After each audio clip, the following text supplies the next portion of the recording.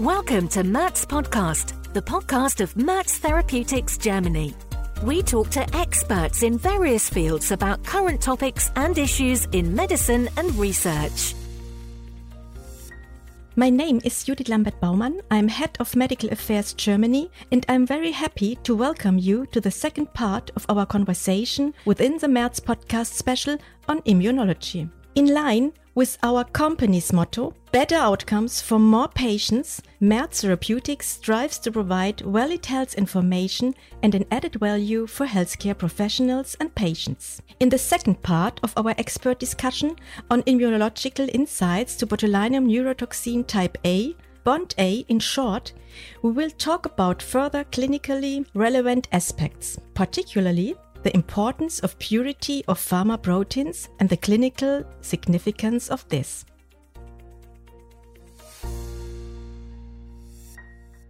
Dear Professor Martin, a very warm welcome. We are happy to greet you once again as our guest. It is my pleasure to be here with you again today. Dear Professor Martin, for those listeners who join us for the first time, I would like to briefly introduce you. You are a biochemist by training and you have qualified as professor in the field of immunology at the distinguished Hannover Medical School in Germany. From 2003 until 2020, you were head of the immunology in the Faculty of Biology and Chemistry at the Justus Liebig University in Gießen, Germany. A part of serving as reviewer for many scientific journals and funding agencies, you contributed many publications and review articles. In addition, you authored 2 textbooks on immunology and immunopharmacology in Germany. In the first part of our conversation, you provided us with a pertinent knowledge on the immunogenicity of pharma proteins, focusing on BoNT.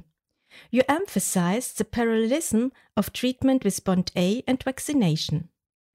Let us now talk about further insights in immunology, again with respect to BoNT.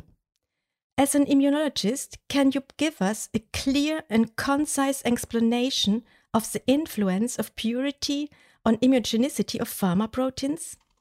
Well, at least I can try, Mrs. Lambert-Baumann. I would like to come back to the comparison of BoNT treatment with the biological events and processes that take place during vaccination.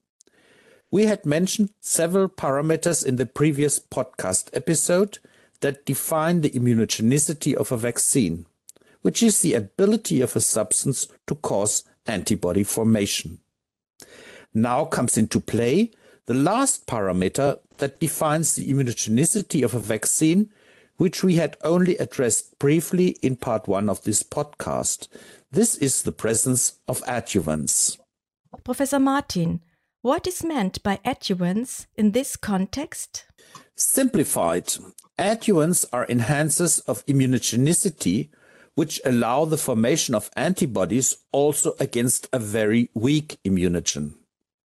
Applied to BoNT, this implies that bioactive pure BoNT by itself is too weak an immunogen to cause neutralizing antibody formation at the doses used for therapy. However, in the presence of substances that can provide a sufficiently strong stimulus to activate the immune system, an immune response against BoNT can progress finally, culminating in formation of neutralizing antibodies. Thank you very much for this vivid and brief description of pure BoNT with respect to adjuvants. Could you please try to further explain why pure BoNT by itself is unable to lead to antibody formation? Yes, my pleasure. After all, this is my job as an immunologist. However, we do have to look a little bit more into the immunological mechanisms leading to the formation of neutralizing antibodies, because we must first understand how the immune system works and how it reaches the decisions to become activated. Let us consider which criteria the immune system exploits to decide if it is appropriate to respond to a challenge by producing antibodies. What do you think, Mrs. Lambert-Baumann? What is important for the activation of the immune system? What does the immune system recognize? Well, these immunological mechanisms are manifold, faster and slower ones, primary and secondary, but also foreign and own are criteria that play a role for the activation of our immune system. Absolutely correct. I could not have said it better myself. Then let us talk about a practical example. When having an egg for breakfast, this protein of a hen will definitely be foreign for you. But will your body respond to the egg by forming antibodies to the egg white? As long as you're not by chance allergic to chicken egg white, rather not. But why not? Shouldn't you? The egg white is foreign. Then the sole fact that something is foreign does not fulfill the criteria leading to activation of the immune system? Well, normally not. Your immune system requires a second criterion in addition to foreign to decide whether a full-blown immune reaction is justified, which results in the formation of antibodies. And this second criterion is dangerous. And really, boiled hens' eggs are not primarily dangerous to us human beings, as compared to microbes, such as viruses and bacteria, which can be really dangerous. Let us restrict the discussion to bacteria today. These are especially dangerous for us because they are able to multiply rapidly in our body to cause diseases. In a very short time after invading our bodies, they will compete for nutrients and energy with our own cells, frequently disturbing our metabolism for their own benefit. They can even kill us with their toxic products. Just think of botulism. Let us briefly summarize here what you have just said. You are telling us that our immune system uses two criteria in order to decide whether or not an extensive immune response is necessary upon a challenge? Correct. Dangerous and foreign. And exactly in that order. First dangerous and second foreign. Why is this sequence of first dangerous and then second foreign of such pivotal importance? And how does BoNT come into this decision process?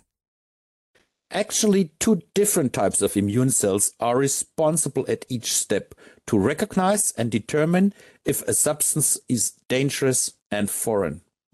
At first, sentinel cells that are placed at strategically important positions in our body identify if something dangerous has invaded us. Let me describe it in a simplified manner.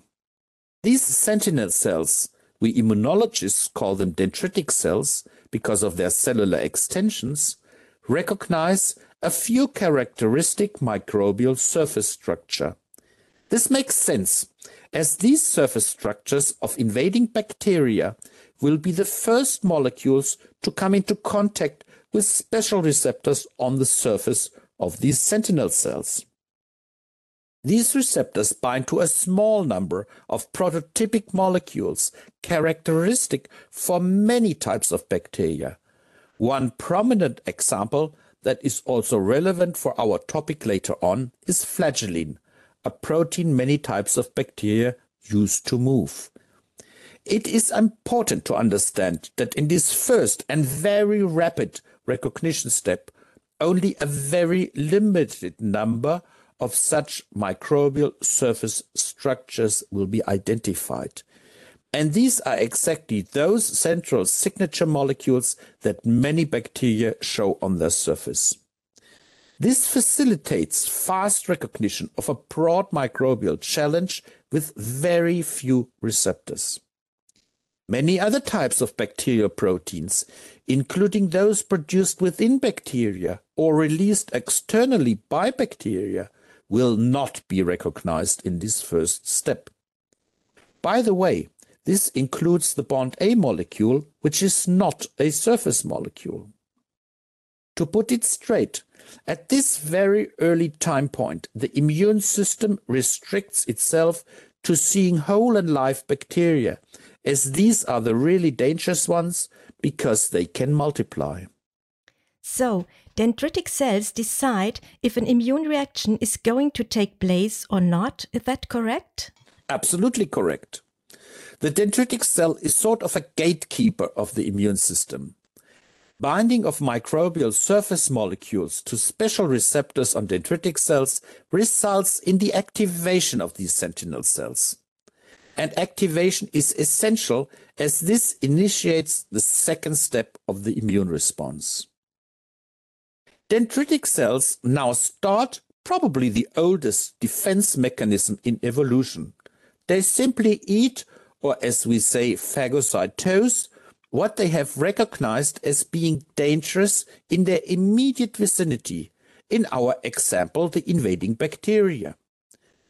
Subsequently, these are digested within the dendritic cells with two consequences.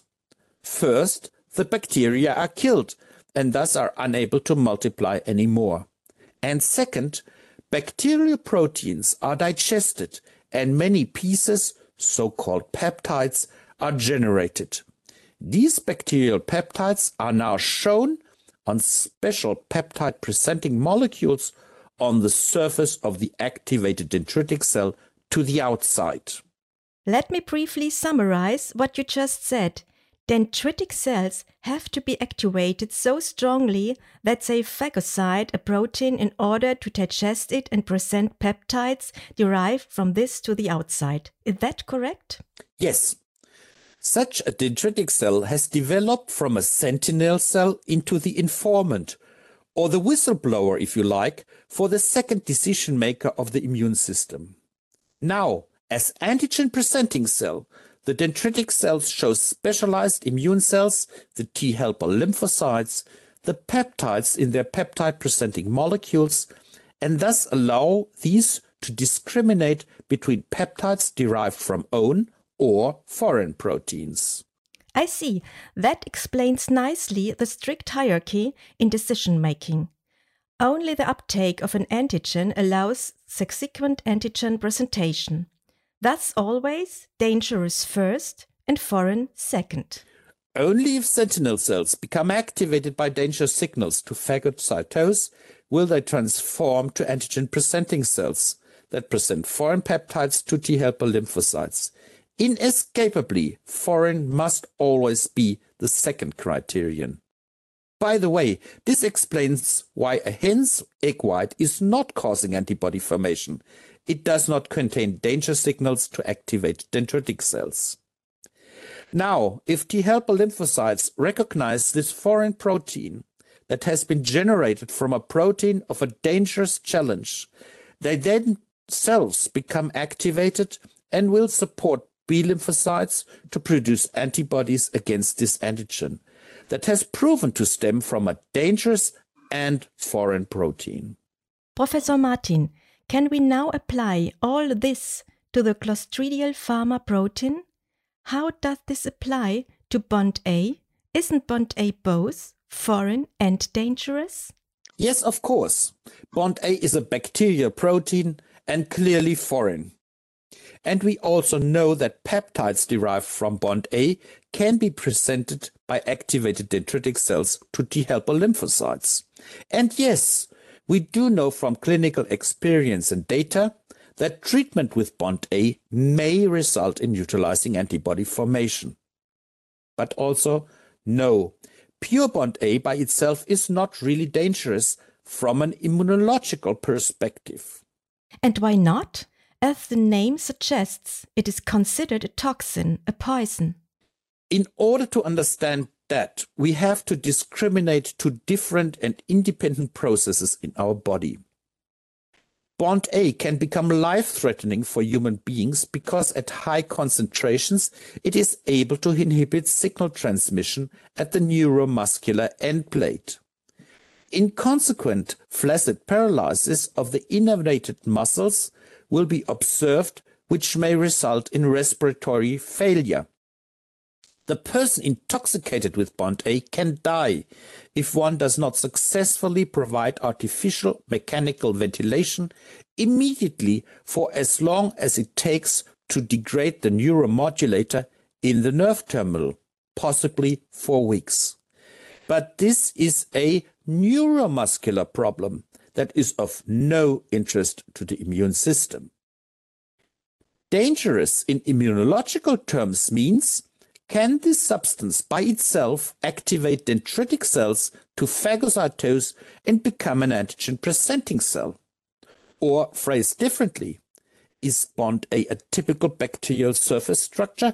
Can it alone bind to a pattern recognition receptor on the surface of a sentinel cell? And the answer is clearly no. BoNT is a protein that is produced by the bacterium Clostridium botulinum and subsequently released by the bacteria. Therefore, it is not able to activate dendritic cells by itself. Hence, from an immunological point of view, pure BoNT is not dangerous. Thank you very much, Professor Martin. This is important to know. Could you now again address the role of adjuvants in this context? Well, please apologize my rather long excursion, but it is absolutely necessary to understand the hierarchy within the process of decision-making in the immune system. Having understood that, you can comprehend easily how adjuvants work. As already stated, adjuvants are enhancers of vaccination that permit an antibody response even against a very weak immunogen. Professor Martin, how do adjuvants do this? Well, very simply. Adjuvants are activators of pattern recognition receptors on dendritic cells. They provide the danger signals. Pure bioactive BoNT may be foreign due to its bacterial origin, but it lacks the danger signals required to activate dendritic cells to become an antigen-presenting cell. Missing danger signals, however, can be delivered by adjuvants.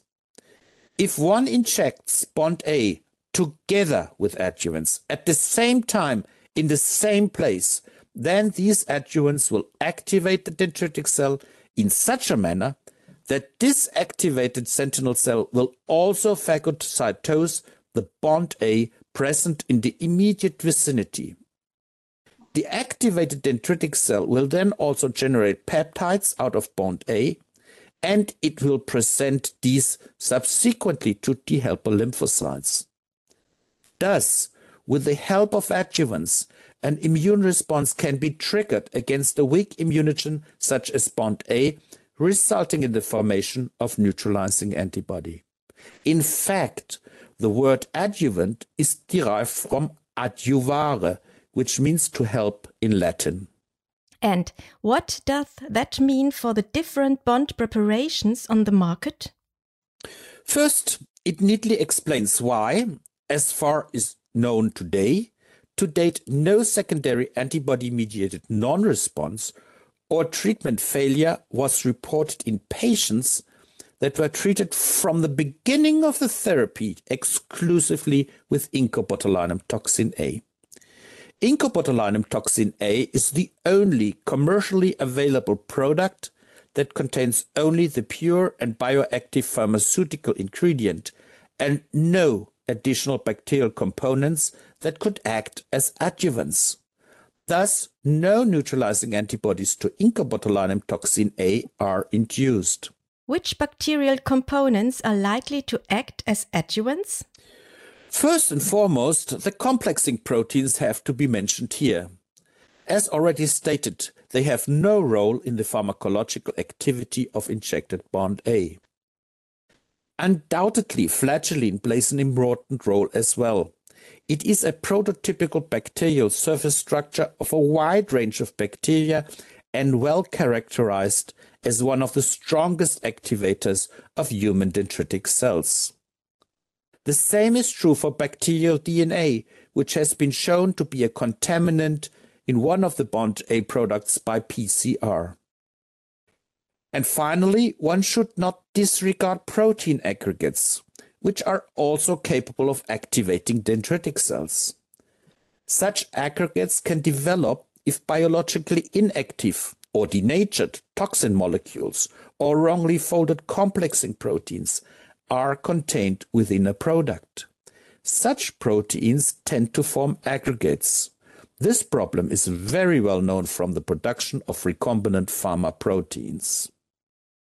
You have clearly explained why one solely by conscious choice of the applied BoNT product can avoid injection adjuvants together with a neuromodulator.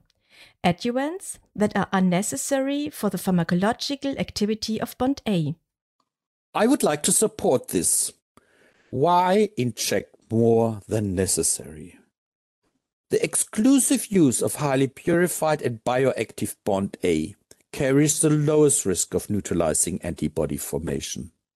Solely by choosing a BoNT product with a very low immunogenicity, the physician can minimize the risk of antibody-mediated resistance to this valuable pharma protein. Thank you very much, Professor Martin, of this focused and seminal summary. Once again, it has been a pleasure talking to you. In both parts of this conversation, we refreshed our background knowledge on desirable and undesirable immune responses in our body.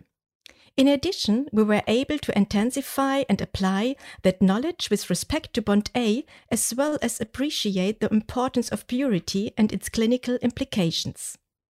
Dear Professor Martin, thank you very much indeed. And in line with the overall theme of our series of conversation, we wish you all the best of health and a very good immunity. Dear Mrs. Lambert-Baumann, thank you, and the same to you.